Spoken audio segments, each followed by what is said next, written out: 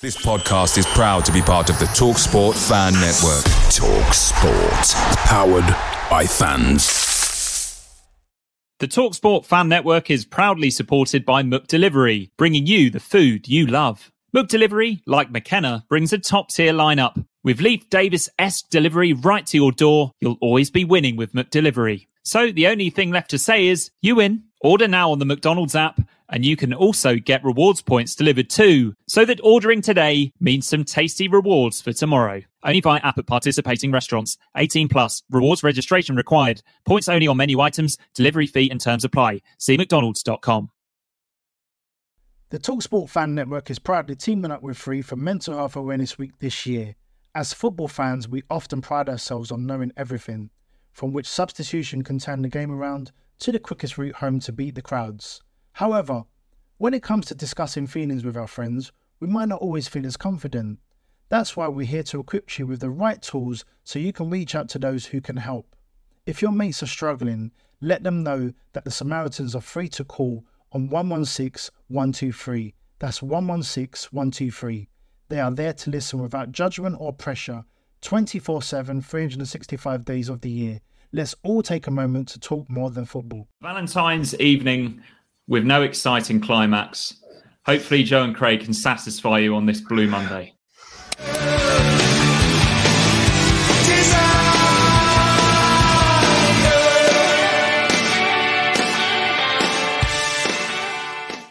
Hello and welcome to the Blue Monday podcast covering all things Ipswich Town since 2015. My name is Mikey Pensy-Smith and this is a live reaction show looking back on Bristol Rovers 0, Ipswich Town 0. Craig Fimbo, there were some tired faces in Suffolk this morning and a couple down in Brightlingsea as well, I gather.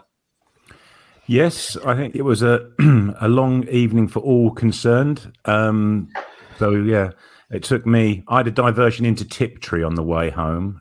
So I think by the time I'd done that and got home, then it'd probably be the same sort of time for everyone else to get back to Ipswich. So yeah, good, nearly 4.5 hours, 4 hours 20 it took. And I don't know if the fog was the same all the way up to Ipswich, but it was pretty horrendous in patches for most of the journey. Plus the obviously diverting off the M4 once and the M25 a couple of times. So got to see plenty of rural Wiltshire, Hertfordshire, Buckinghamshire, Essex, and then I think some people got to see the Constable country in Suffolk as well from the A12 diversion. So yeah, a pretty horrendous evening, all things considered. But a good 4 hours post-match to digest what you'd seen for the previous 90 minutes. Indeed, and Joe Fairs, welcome to the pod. You must have been glad you didn't go all that way. Yeah, no, it was. I wasn't sitting at home turning the TV off. Decided not even to bother with Radio Suffolk, phoning, thinking, I wish I had a 4-hour trek home now before work tomorrow. So it was nice just to slope up to bed after that. Oh, on Valentine's night, Joe. Lovely stuff. Okay, so joining us tonight, we've got Charlie D. Evening, everyone. We've got Michael Warner from in Brisbane. In October, he said we should book the open top bus. Last month, book your playoff tickets. Now I'm thinking players can start to book their beach holiday early. He also says, P.S. hope I'm wrong. Yeah, we all hope you're wrong. Moscow Blue Mule, evening all from Moscow. Sadly, he agrees, expecting the worst. MW's here, evening all. Phil Everson. There's a little bit of negativity bouncing around, but that is completely understandable after last night. But we're surely far too good to miss out on the playoffs, aren't we, Joe? Yeah, even though we're not playing well at the moment, we're still not losing games, are we? We've only lost 4 games all season. It's just draws, and we've got a pretty soft run in at home where our home form has held up. We're probably 7 wins away from almost being guaranteed to be in the playoffs. And you'd imagine a team that's lost 4 games all season isn't going to lose 8 of the last 16, are they? We're going to probably draw more games than we'd want to draw, but we're going to pick up enough points to be in that top 6. And for balance, Flim Flam says, evening honky tonks. Maybe I'm a hopeless optimist, but I still think we'll be top 4. Let's not be glum. Plenty to push for. Yeah, we are ultimately, Craig, in a much better position than we have been for years at this stage. But yeah, there's a fair bit of scar tissue and a few old wounds opening up, shall we say, at the moment. Yeah, we are currently in a better position than we have been. But we just do need to buck the trend a little bit, don't we? Because, recent form, well, not that recent form really, 10, 12 games, whether it's been, the curve isn't going upwards, shall we say, and a lot of other teams' curves are going upwards. So we just need to halt that. And as Joe said, pretty much take advantage of what are, on paper, relatively simple or more simple home games, certainly than the away ones that we've got coming up next month. And just get enough points on the board to at least guarantee us a playoff spot and see what happens from there. I think, looking at everything and looking at league tables and looking at points that we need to gain, it does look like the top two have just disappeared over the horizon, doesn't it? But they just haven't stopped winning, have they? The top two, when we said we needed to win this game to catch up with them. Firstly, we haven't won those games, which is the biggest issue. But secondly, they've won all their games in that period as well. So there hasn't been any ground ceded, and we're now 8 and 10 points behind them. Well, you're not going to turn that over in this time, because if we just go on a run from now on, what are we going to get to? 92, 93 points? Well, that's not going to be enough, is it? Unless one of those totally collapses and whatever happens, they don't seem to be doing that. They seem to be much more resilient and much more able to get the results than us. And I think, and that's sadly, with a run, isn't that? And you say that's with us putting a real decent run in as well. Yeah, even if we put, I just think even if we put a brilliant run together, I just don't think we're going to get close to them. And it's just sad, isn't it? Because we looked like it was going to be a 3-horse race, but I don't know. It is not a 3-horse race anymore, is it? It's not even a 4 or 5 horse race. It's a 2-horse race for the title for me between those two. Yeah, it's definitely looking that way. Ashley Anton was on the supporters coach. He got in at 3:30. Had work at 6:30. Productive day for Ashley, I'm sure. Yeah, I did think about the supporters coaches. We at least, for periods of time, we could at least. Is there any traffic police watching? We could at least, go at a decent speed for the bits that were clear. But you think 70 tops. Or I did. The cruise control edged up to 71 in some places. But you think these poor guys and girls on the supporters coaches, top speed 50 odd miles an hour at the best of times. But if you can't see, you got all these people. Oh, crazy! And you got to stop. Well, from my experiences on the Galloway coaches, the diversions wouldn't have made that much difference because they have to divert because they're constantly getting lost anyway. But there we go. Maybe it's improved over the last few years.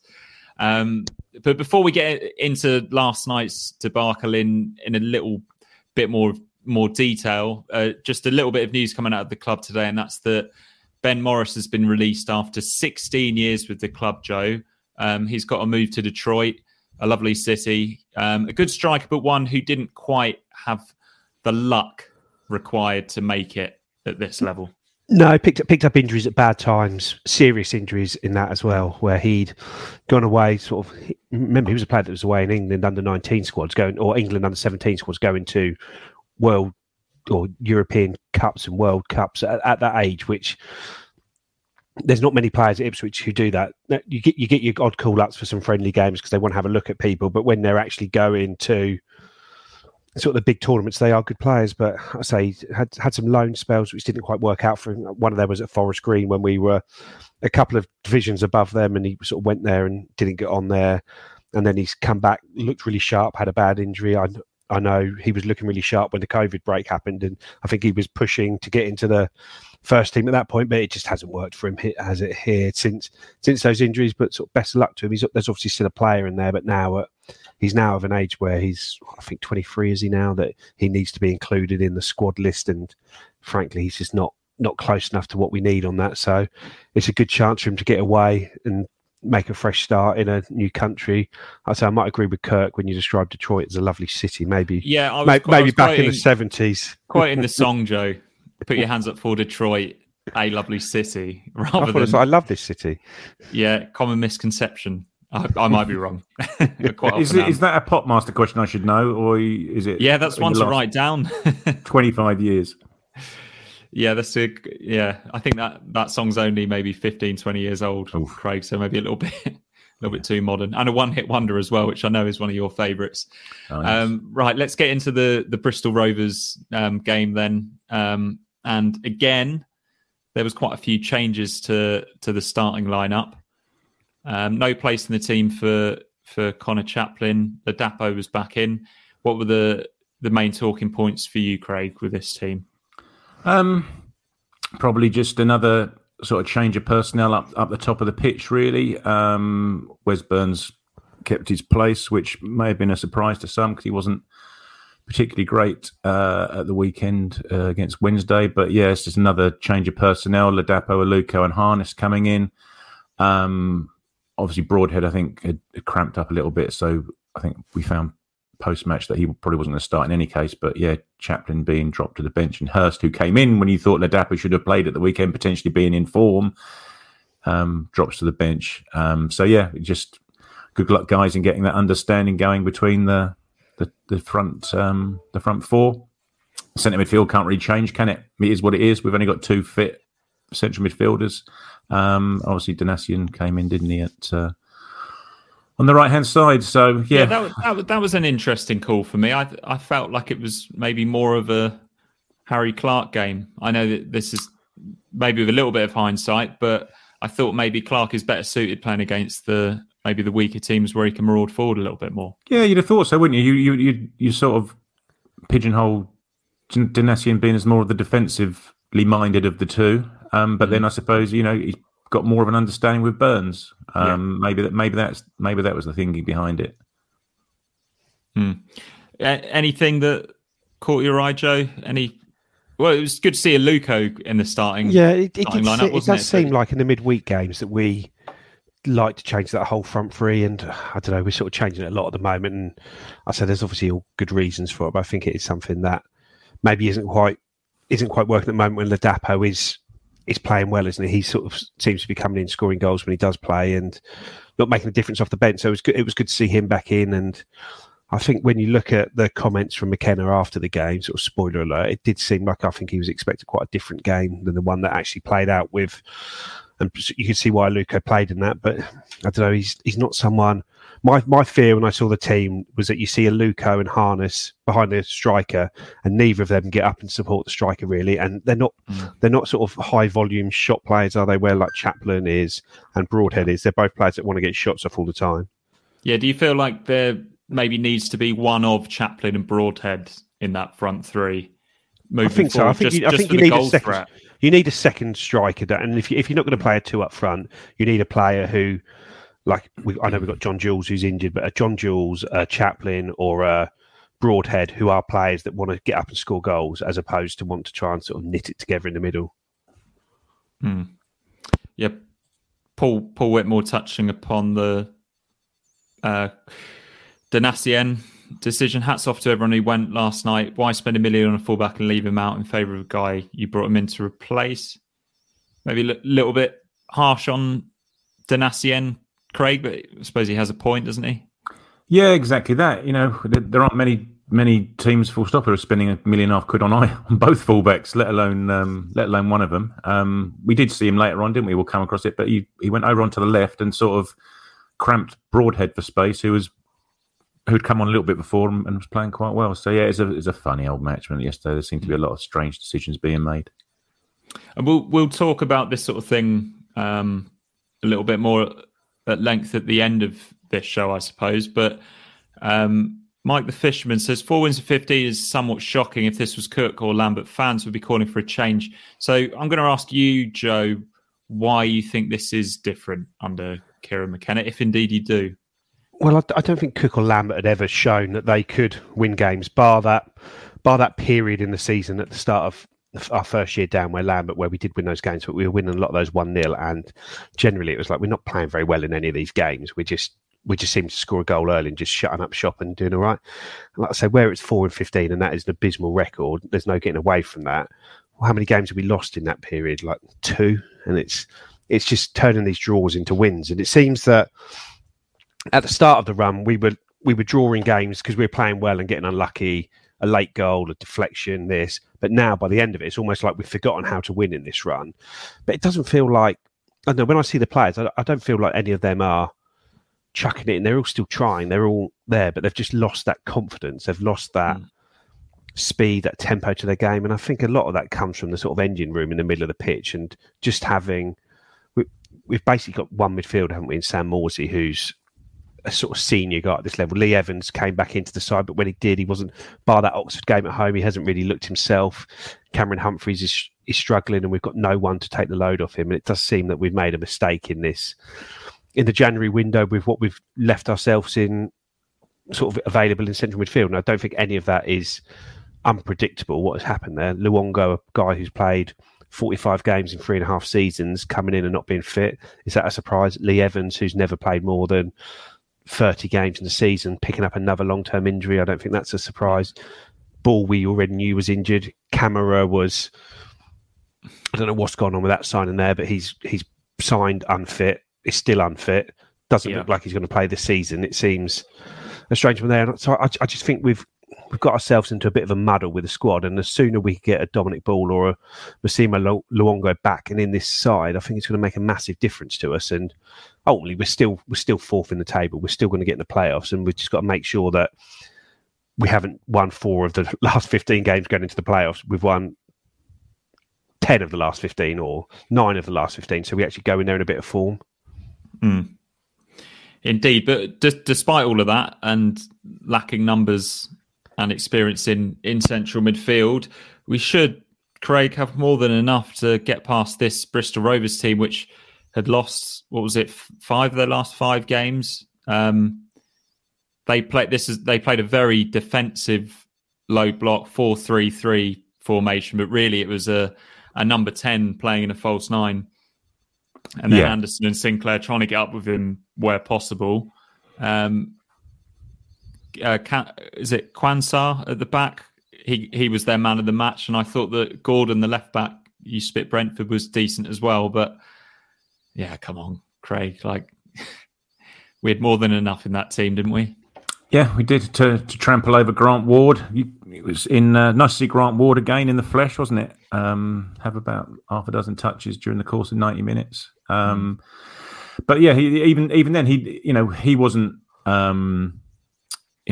We didn't take advantage of him in midfield. He wasn't. Morsey didn't beat him in that battle. Now, none of our players won their battles really. Ladapo was up against their 2 centre halves, as you say, but I thought he played okay, didn't he? He was trying his best at least. But I can't really think that many of the others really won their individual battles, sadly. They seem to switch it around quite a bit between sort of 4 at the back and 5 at the back, and that Anderson, who was like a right forward at the start, ended up being a right back, marking Davis, didn't he? But we just didn't really adjust to those in-game changes.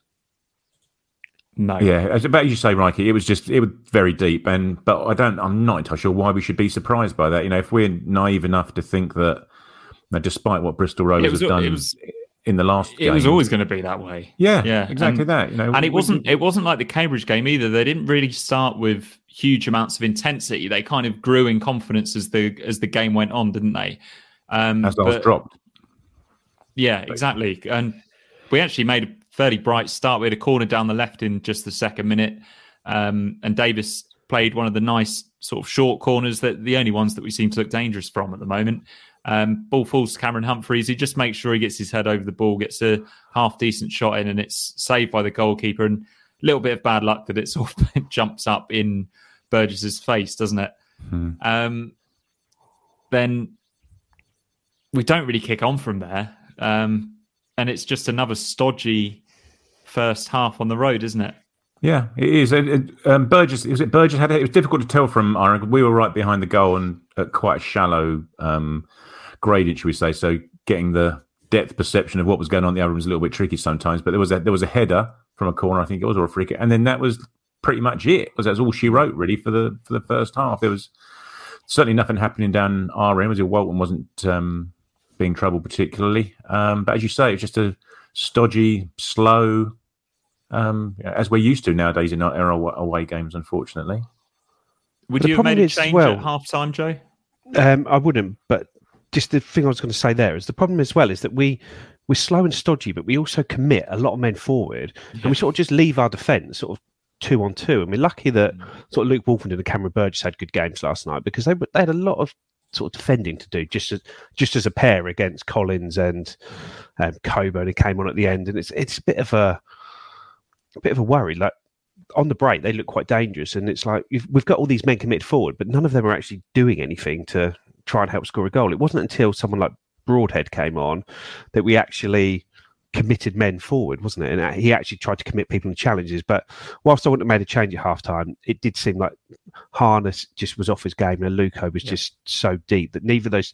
I thought around the pitch we were playing okay, but just in that centre of the pitch, it was just slowing it down. Like there were some decent balls over to Davis. He was getting some okay crosses in. Sort of Burns and Donashian combined a couple of times on the right hand side, and we were doing okay. Morsey and Humphreys were probably just on top in the first half, but went behind the second. But it was just a gaping gap between where Morsey and Humphreys were sort of sit deeper behind the ball and where Ladapo was with two defenders all over him like a rash.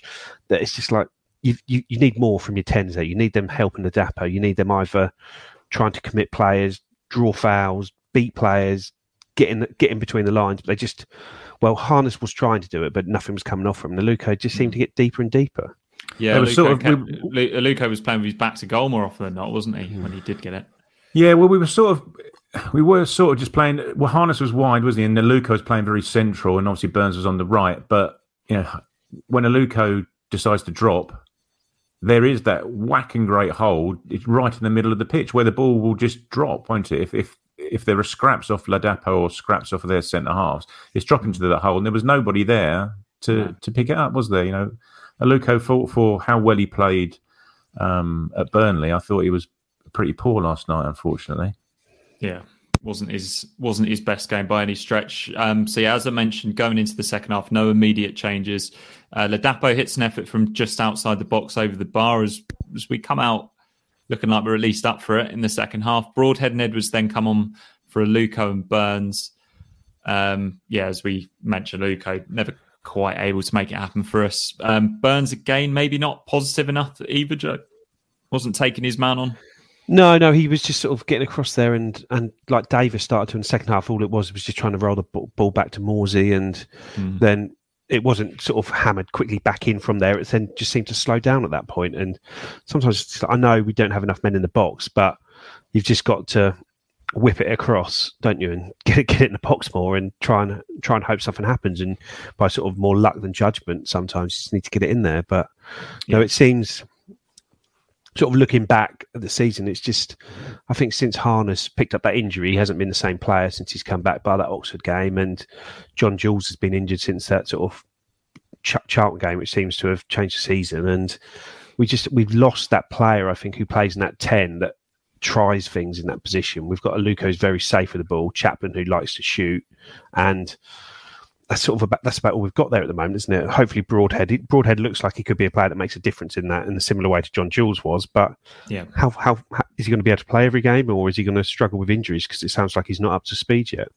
Yeah, worrying stuff in the position of the part of the pitch where we were sort of saying that we had a complete luxury of riches, and it probably wasn't the night to play Caden Jackson, either was it, against that low block, Craig? No, exactly that, because a bit like Burns, they haven't really got, as was said there by A about people taking their players on, neither of them got a trick in their pocket, have they? It's either the ball's fed inside the fullback to chase onto, or they'll knock it past and basically try and beat someone for pace. There's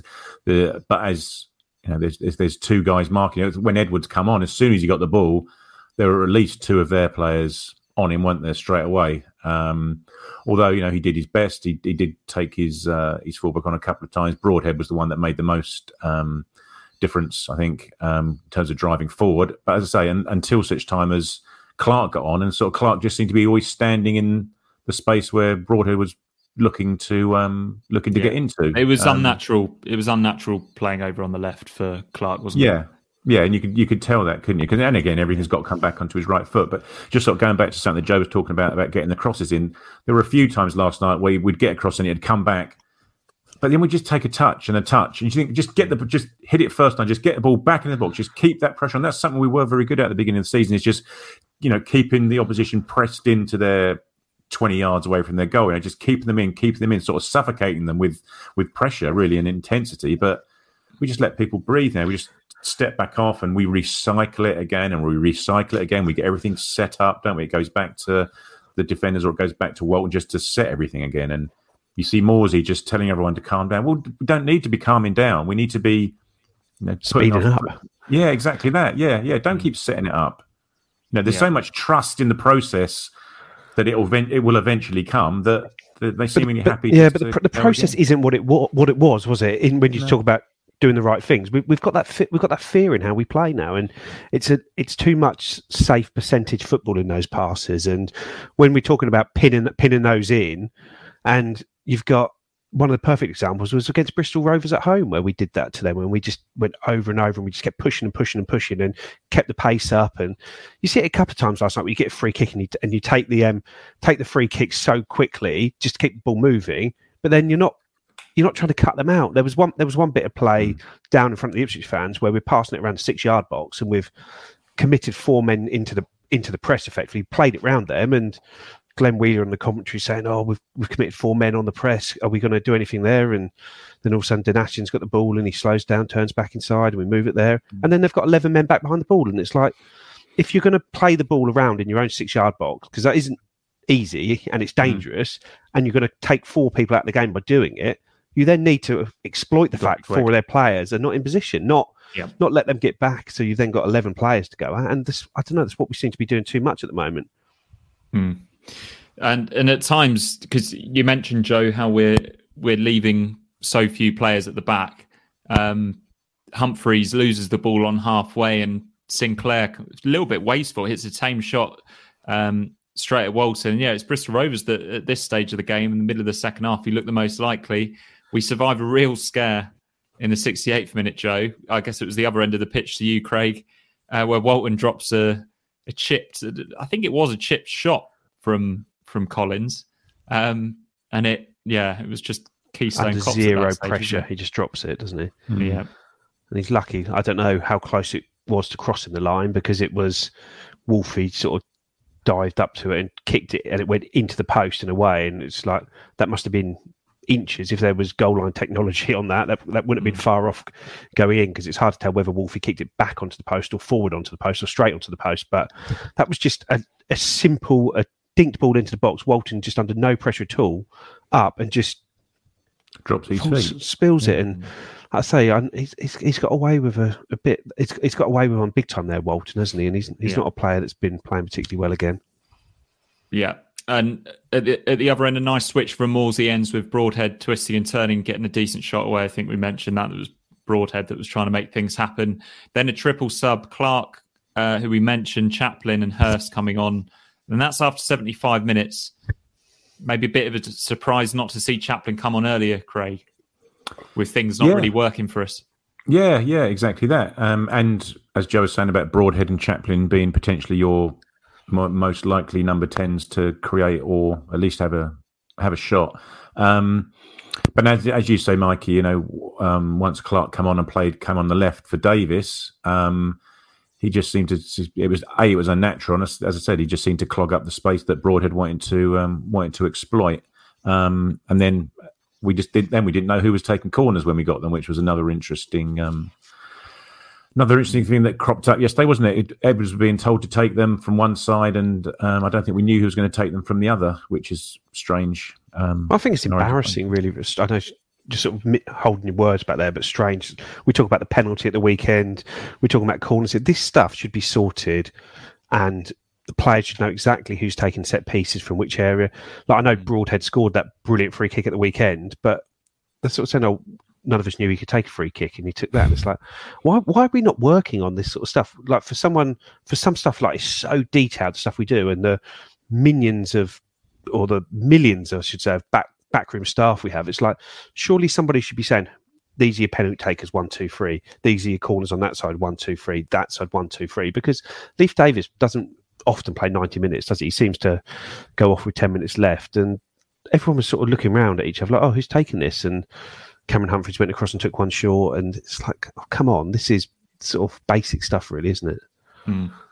We do actually nearly score from one of those confusing corners though, where I think it's played short by Clark to Edwards, and then Edwards tries to take on his man, loses it, but it falls to Clark, and Clark's quite shows good feet, gets to the byline, cuts it across. Keeper has to make a save for a change. And then Hurst has a shot from a tight angle. Hurst didn't really... Bloody hell, mate. You're dealing with scraps here, Mikey. Yeah, really dealing with scraps. Keeper spills it behind. The keeper was taking ages with his kicks, and I know it's been a frustration throughout. Maybe the referee could have booked him earlier on, or booked him at all, and then maybe they wouldn't have been able to take this thing out of it quite so much. But I didn't think they were that bad last night in terms of that. Obviously, we had a couple of guys drop to the floor with whatever injury they had, but I didn't think the goalkeeper's taking the piss too much, to be fair. He wasn't exactly, taking the ball from one side of the area to the other or anything like that. I think, at the end of the day, we just got to score. You go into the lead, the teams won't do it. I think we do have a problem, though, that whenever we gain a bit of momentum, two of their players sit down on the ground and the game totally stops. And there, so it's almost like we're playing that more percentage football because it's almost everyone's scared of the ball going off the pitch because they know as soon as the ball goes off the pitch, when we pick up a bit of momentum, the life is just going to be sucked out of the game there. But again, it's something we've got to learn to deal with. But it is, I don't know, it is frustrating. So even watching it from here, like, come on, corner, let's go. And then all of a sudden it's, oh no, two of their players got cramp and we're going to sit here, and 4 minutes later, the game's about to start, and then 20 seconds after that, the sub's going to get made, and it's a bit like, oh, come on, we sort of actually want to watch football here, not that. But I just think we need to be careful trying to show ourselves as being some Corinthian outfit with the good of football at heart in League One. You just need to get out of the league. Just deal with it. Blue Monday are delighted to be partnered with TalkSport Fan Network and NordVPN, giving you the best possible offering for browsing the internet securely. NordVPN opens up global streaming options for content not available in your region by switching your virtual location quicker than Wes Burns running down the wing.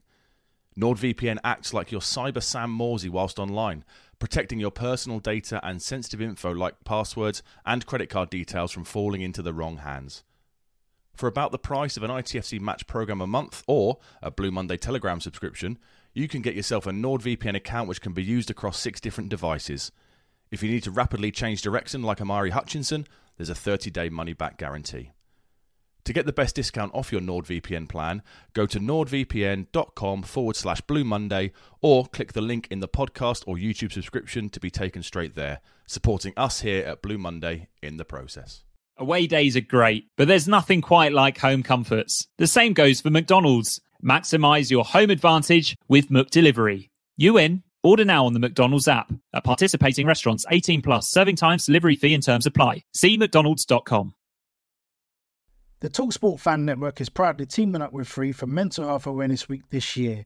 As football fans, we often pride ourselves on knowing everything, from which substitution can turn the game around to the quickest route home to beat the crowds. However, when it comes to discussing feelings with our friends, we might not always feel as confident.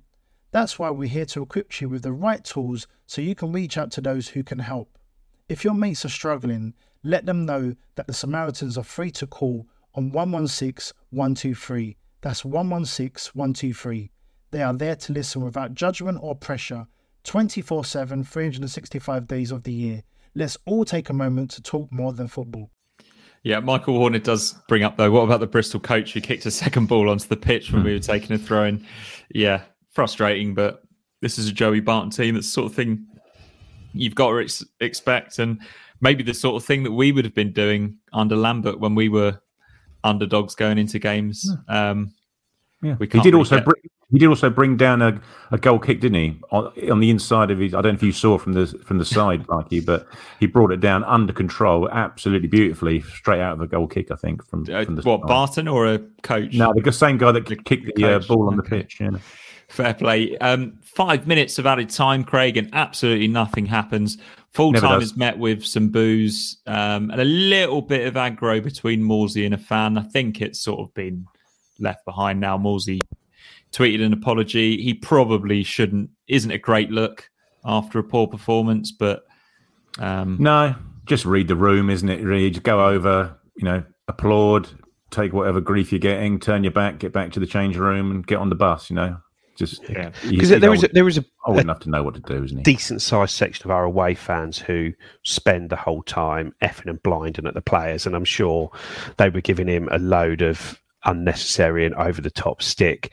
And I can see why people react, but like you said, you can't, can you? You've just got to clap your hands, look miserable, walk off, go home. But I don't know. Sometimes the fans, like I say, they don't help things away from home. Some of it. No, yeah, I didn't think our fans were particularly good last night either. I know we keep selling out, but if you're gonna go and you're just gonna moan, then you're not really contributing much, in my opinion. But there's a big sense of entitlement, isn't there, in the fan base? But expectations have been raised, but by the club and the people within the club, certain people within the club. You can understand why the expectations are, and you can sort of understand why the frustrations are probably multiplied as a result of it when things don't go particularly well. Yeah, it's hard to say whether it's entitlement or expectation, isn't it, at the moment? Because we've been told this is what we got. We see the money we're spending. We see the squad we've built, and we should be doing better than we are. And the problem does come sometimes when there's a game when you play well, you don't win it, and people still kick off because they effectively just don't watch the game. They just look at the scoreboard at the end of the game and decide whether they're happy or not, or they F and blind. But there is a real sort of negativity over a big chunk of the fan base at the moment, and I'd say we're seeing it here. And I don't know, the club, I'd say we're playing Forest Green at home on Saturday, and if we're sort of not winning after half an hour there, you know what the atmosphere is going to be like if there's misplaced passes there, and it's going to take a turnaround from here, which is a shame. Toxic. Yeah, it's going to be a shame because it's going to take sort of winning any game we lose from now on. You know what the reaction is going to be, and it's hard to play in those conditions. Yeah, we need to be galvanised. Life's too short. Says we have to keep faith in McKenna. It's his first major wobble. He'll be astute enough to work this out. Our support base has neurotic tendencies and panics very quickly. And understandably so after the last decade or so that we've had. Although it just says there that he's astute enough to work it out. Well, I've been watching the same away performance for the last however many away performances on the trot, seemingly. So he needs to start sorting out sooner or later. Okay. Rich, going into this game, after 5 minutes of bombardment, do you guys think our heads dropped when this early goal didn't come? Do you think there was a lot, maybe too much of the pre-match talk in that dressing room, can we assume, was about let's get this early goal and then we'll be fine? And then when it doesn't happen, maybe a little bit of panic sets in? Yeah, possibly. I think what did happen after the first 5 minutes was sort of relating to what you were saying there, Mikey, was the crowd. It just seemed to suck the life out of the crowd, didn't it, really? It was really a really half-hearted effort from the supporters. But, whether that was a case of seeing those first 2 or 3 chances and then not going in and thinking, Christ, here we go again. You could see very early doors what was going to happen for the subsequent 75, 80 minutes, really, couldn't you? So whether they could see it on the pitch as well, who knows? I don't think it was a confidence thing, as Joe sort of says about them trusting the process. But I think they've got or did have a lot of trust in the way that they play, etc., etc. They think there will still be opportunities will arise if we keep playing this way, but it's just not at the moment. No. If only they had a David Bergen to galvanise them. He's popped in with €10. Thanks very much, David. That maybe go towards Craig's petrol for last night, or did he stop at any service stations, or was it on the way Cheveley, but only for a quick wee? And on the way back, we diverted around Cheveley, and we seemed to divert around every single service station on the way home. So no, I had to stop in the lay-by on the way back near a load of truckers and have a wee. So happy Valentine's Day to me. We watch. And then. Lovely stuff. I'm glad I asked. I really am. Right, let's get back into some of these comments. Leif Davis. So this from Michael Warner. First full season for Davis. With all the running he does, he just looks like he has run out of pace. That's what was so good when Lee could come on in the 65th, 70th minute. Yeah, Clark coming in. and having that extra defender, it's kind of put pay to Greg Lee being on the bench a little bit, hasn't it? And Kane Vincent-Young, Joe, who I believe was on iFollow commentary last night. He was, yes. But it's funny that because there is a lot of rotation amongst the forward players in this squad, but it seems that sort of Leif Davis and Wes Burns, who are probably the two players who do the most running in the team, seem sort of immune from the rotation and even immune from being subbed off even as much compared to the other guys.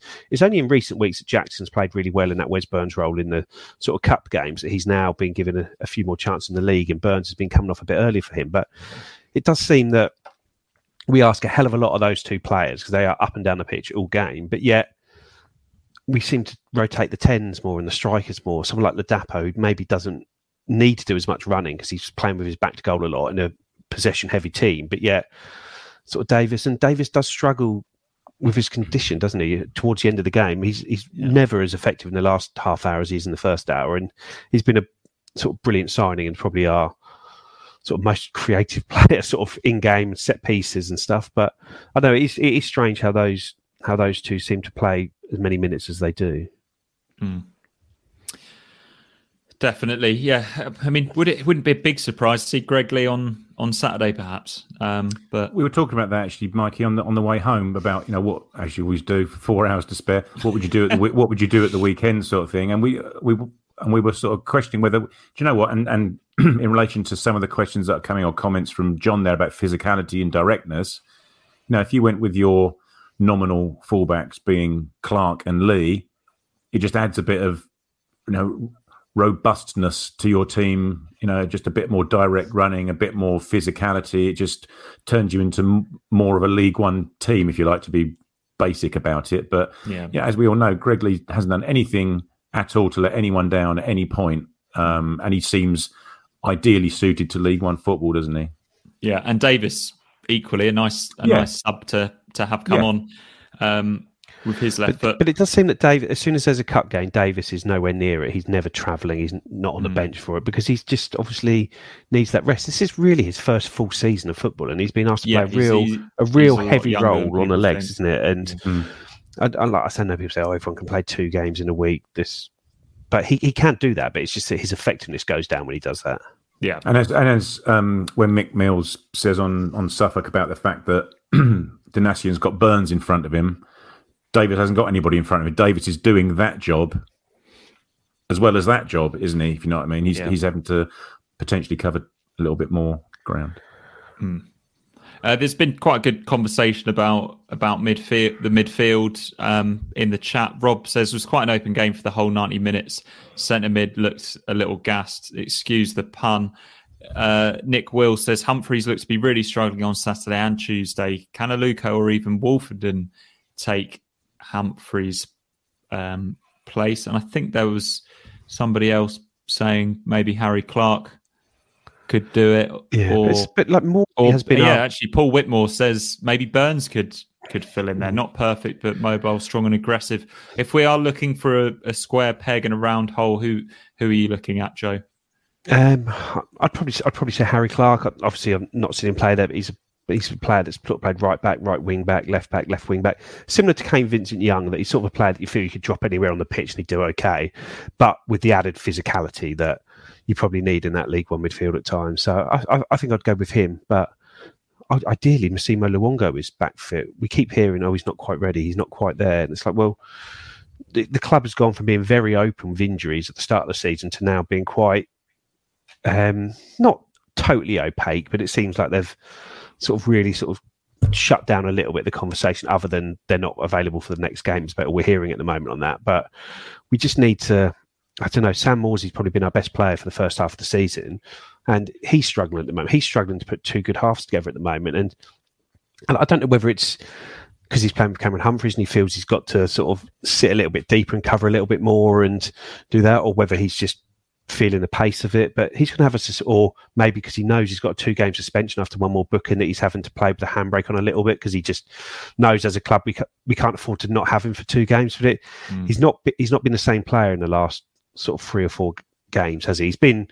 His standards he's set himself the standards, which are incredibly high, and he's not hit those standards. But there's, like I said, there could be a myriad of reasons for that. But so someone mentioned in the comments, is it sort of the Charlton away game where John Jules got injured? Have we been the same since then? And obviously the Charlton there, but that was Don Ball's last game, I think, as available in the league. And I think we've really missed Don Ball, who I think was a player that we signed to come in and sort of play every game. And just having the option as well. The option as well, yeah. Because we've basically had Morsey and Evans playing every minute together. Evans getting injured. Morsey and Humphreys playing every minute together. Evans coming back fit. Morsey and Evans playing every minute together.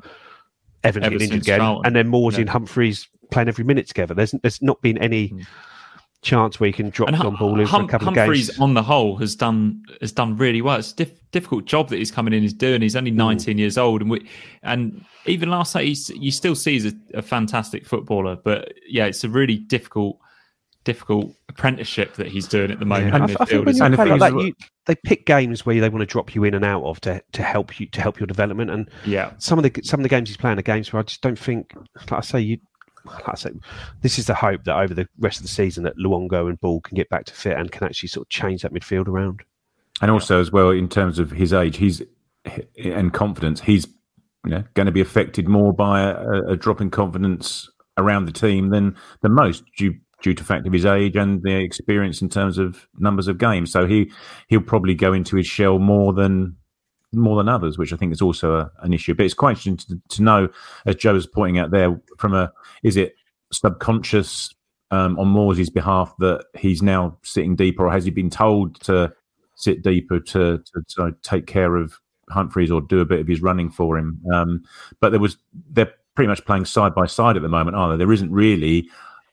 Humphreys isn't playing further forward by virtue of Morsey dropping deeper. They're both playing deeper, which is one of the issues we've got. Absolutely. And just a question on pace here. Max FX, first half of the season, we got away with a lack of foot speed with quick ball movement. Now we seem to be taking an extra touch or two and look really slow. Do you think that is partly because we're playing teams for the second time now, Craig, and they kind of know how to play against us, and they know that if they can slow us down, it's going to be difficult for us to get into the positions that we want to be in? Yeah, it was probably that, and also confidence as well, isn't it? If you haven't got the confidence, then you're not going to be taking or hitting anything first time. You're going to want that second and third touch to give you that comfort that everything's under control and ready. And also, you probably don't want the crowd on your back if you do happen to make a mistake or a misplaced pass. But Max is exactly right there. That's what it has been. That has been our failing for the last 6 weeks, however long it's been. It's just the amount of touches that we have to take, and everything's so slow and pedestrian. It was being murmured around the crowd last night. Just do things quicker. People aren't asking you to pump the ball long or just whack it onto the summer.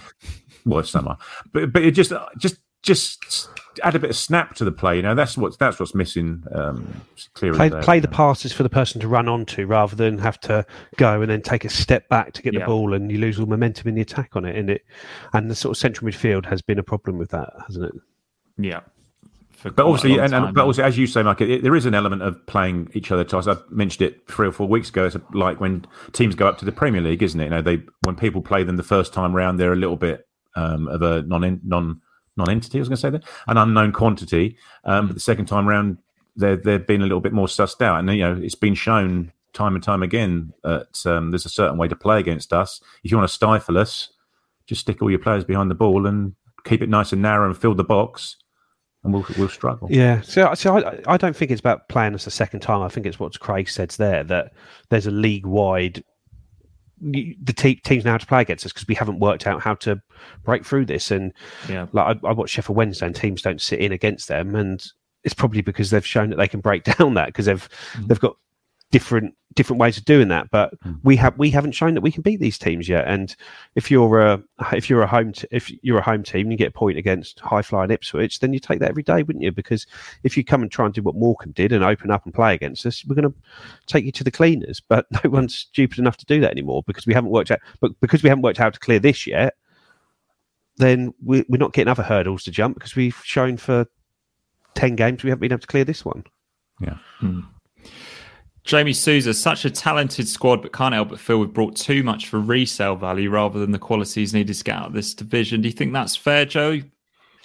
I think it's probably fair, but I think it's, if obviously we don't know what's going on behind the scenes. We don't know how much the pension fund is willing to invest, how long term an investment they see, and if it's going to be a case of it's going to take a year longer to get out of League One, but when we get out, we're going to be stronger than we get to the Championship. Well, yeah, I can understand that approach, but we're not privy to any of that information. But when you look at Sheffield Wednesday, for example, would you want to be given Hickway and Smith 3-year contracts on 12 grand a week when they've got no future value sort of to come from that just to get out of this league this time? And it seems that they've built themselves to get out of this league, and then they're going to have to set up again when they get to the Championship, which is fine. But you're signing players for big money on long contracts that have proven they can't play at the Championship level previously. So it's a different way to go. I think the way we're going is the correct way to go, but it's just going to take some more skill from the manager and the squad to get out of it. And well, we noticed last year that all the signings we made in the summer were bigger players, more physical players than what we'd made in the previous year. And it'd be interesting to see if we don't go up this year, what sort of players McKenna looks at again. That was one of the comments in the Telegram group and it was a good point actually, is that when Evans is out the team, you've suddenly lost a lot of height in the centre midfield, aren't you? Just in front of that back four to do a bit of mopping up and winning those headers that don't quite reach your defensive line. You've got Humphreys and Moores in there standing on each other's shoulders. It's probably about the same height as Cameron Burgess. So, but then as Joe says, Don Ball, he's a big old unit, isn't he? Kamara is a decent size as well. So by virtue of just having one of those two in your central midfield, it again just adds a bit of size and League One stature, shall we say, to your makeup. Indeed. Let's have a quick look at the match stats from last night before we just forget about this game forever. Maybe you won't ever forget that journey though, Craig. Mm-hmm. So 66% possession, 22 shots. I think it was 7 on target, but really was it? We had 10 corners. Somehow an XG of 2.55, but I'm guessing that might be... The FootMob one was 1.18 against 0.65, which sounds more realistic.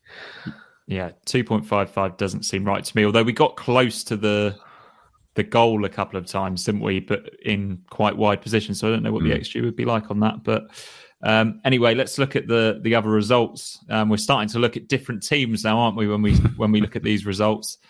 So yeah, Wycombe, they're coming for us now.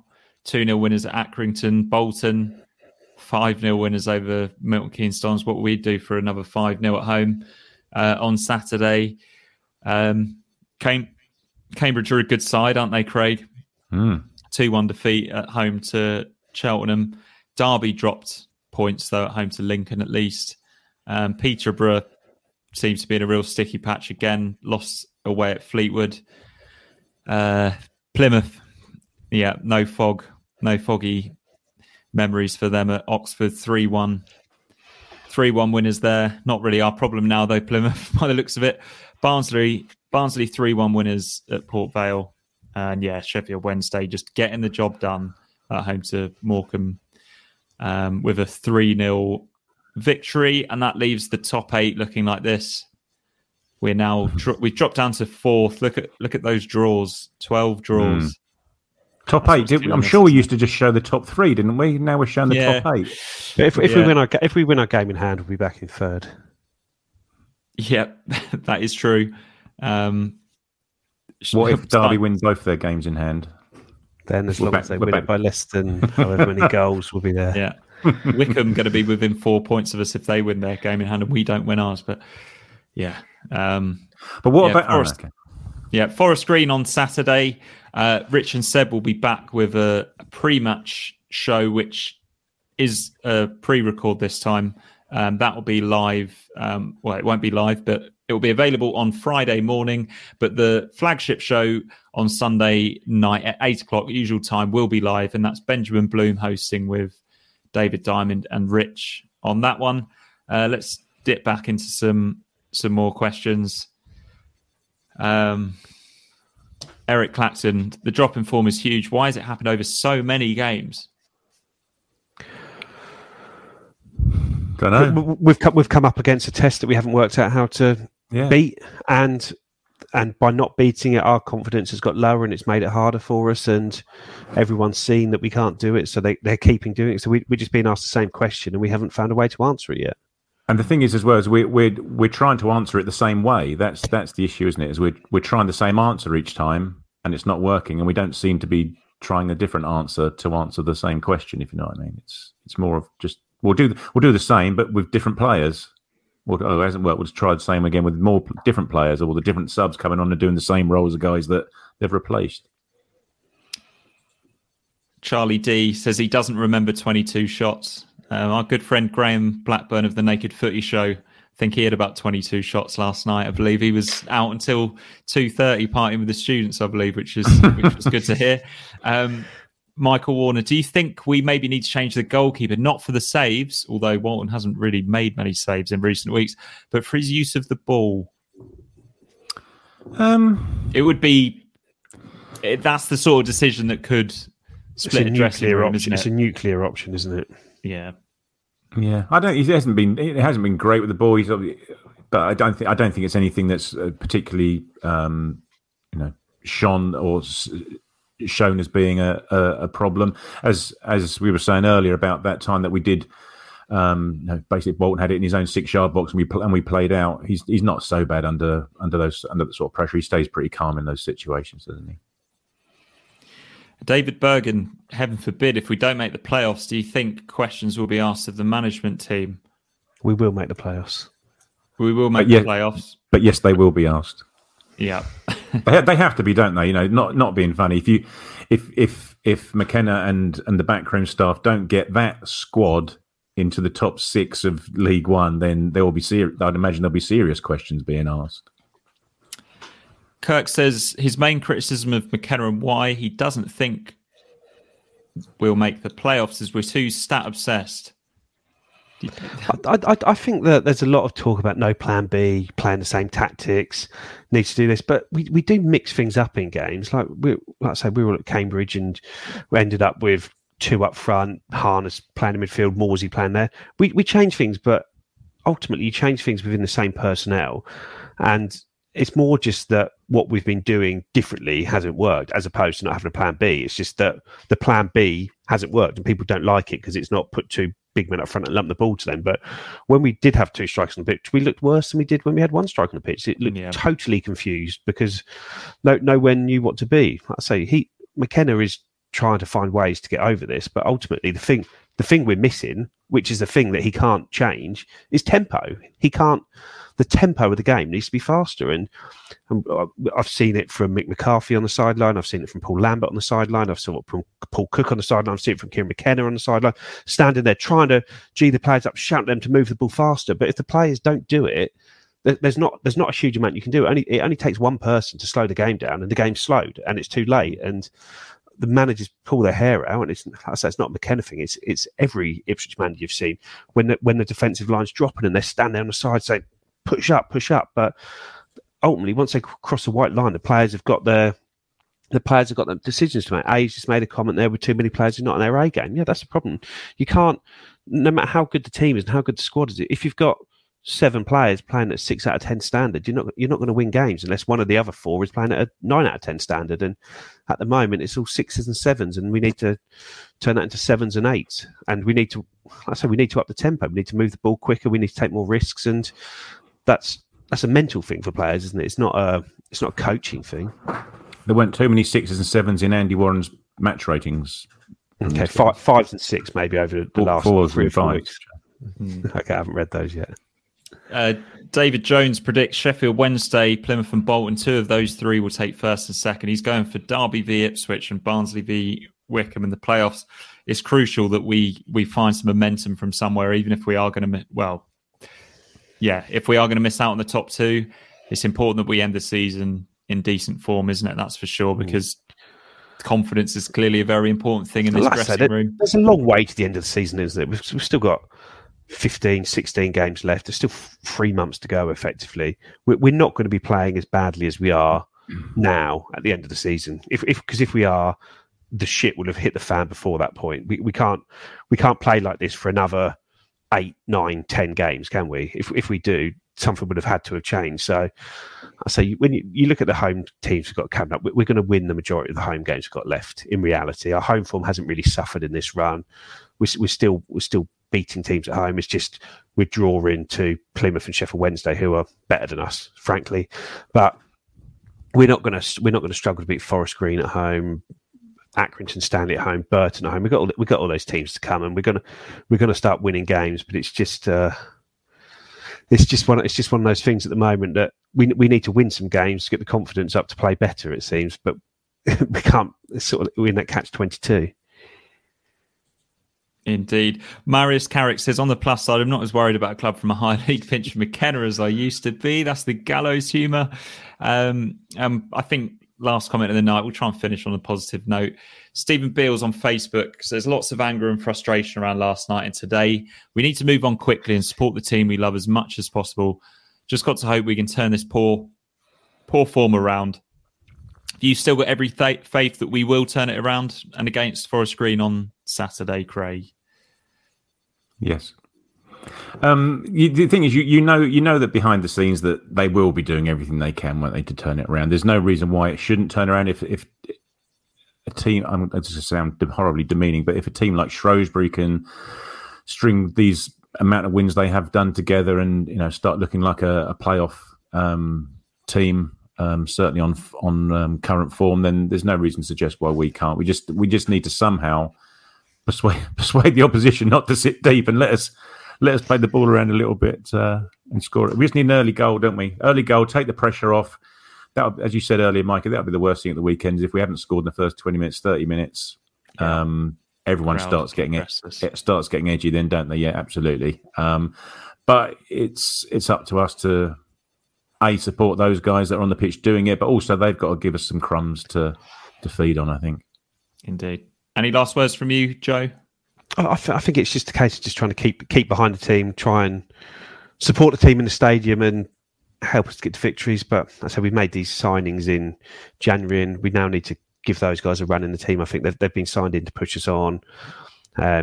Harry Clark, you've got to give him that run at right back. You've got to give Broadhead a run in the team. He looks like he's going to deserve it. And George Hurst, again, he's signed. He's someone we've chased for a long time. It's like you either sort of trust him to give him the minutes or you need to just back Freddie Ladapo. But I don't think starting one game and starting one the next game is working. I think if you're going to rotate them, it needs to be off a sort of consistent starting base as opposed to a sort of changing base from there. And there's no reason why, is there? Because after we've got a week, haven't we? There's a week between games for the next 2 or 3 weeks, whatever it happens to be. So we haven't got to rotate because people can't manage 2 games in a week, or 3 games in a week. Mm. Indeed, yeah. Keep the faith, guys. Thank you very much for tonight, Craig and Joe. Let's go and watch the Arsenal Man City game, the second half of that. Thanks everyone for your questions, the live chat. I know that we're becoming a little bit divided, aren't we? But it was a pleasure to be with you on the podcast tonight. Please give us a thumbs up on YouTube, a like if you can. That does make a big difference. So moving on to Forest Green on Saturday. Let's get back to winning ways.